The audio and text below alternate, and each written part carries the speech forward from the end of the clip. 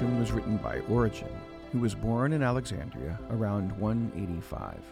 His father, a biblical scholar and teacher, was executed by the state when Origen was still a youth for refusing to renounce Christ, and the family's entire property was confiscated.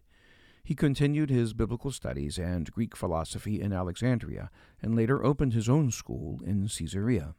A prolific writer, he wrote numerous scripture commentaries and nearly 2,000 treatises on theology and prayer.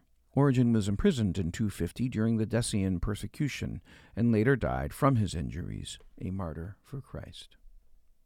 The coming of the kingdom of God, says our Lord and Savior, does not admit of observation, and there will be no one to say, "Look here, look there."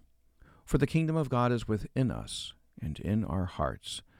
And so it is beyond doubt that whoever prays for the coming of the kingdom of God within himself is praying rightly, praying for the kingdom to dawn in him, bear fruit, and reach perfection. For God reigns in every saint, and every saint obeys God's spiritual laws, God, who dwells in him just as he dwells in any well-ordered city. The Father is present in him, and in his soul Christ reigns alongside the Father, as it is said, "We will come to him and make our dwelling with him." Therefore, as we continue to move forward without ceasing, the kingdom of God within us will reach its perfection in us at that moment, when the saying in the Apostle is fulfilled, that Christ, his enemies, all made subject to him, shall deliver the kingdom to God the Father, that God may be all in all. For this reason, let us pray without ceasing, our souls filled by a desire made divine by the Word himself. Let us pray to our Father in heaven, "Hallowed be thy name, thy kingdom come." There is something important that we need to understand about the kingdom of God, just as righteousness has no partnership with lawlessness, just as light has nothing in common with darkness, and Christ has no agreement with Belial, so the kingdom of God and a kingdom of sin cannot coexist.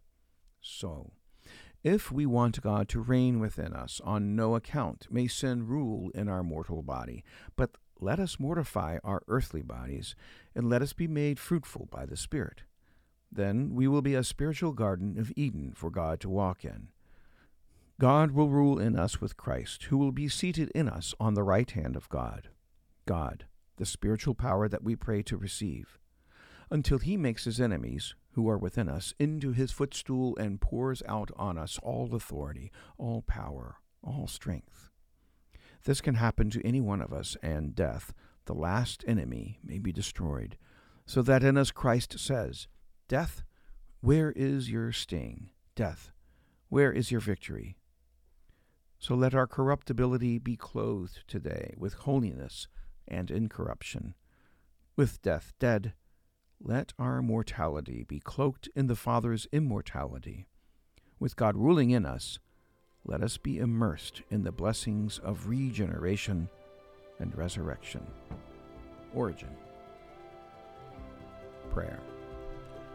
Almighty and eternal God, purify our hearts and minds, that when your Son, Jesus Christ, comes again in glory, he may find a home prepared for himself, who is alive and reigns with you in the unity of the Holy Spirit. Lift Up Your Hearts Devotionals is produced by GAFCON Global Anglicans. To support this and other GAFCON ministry, please visit gafcon.org.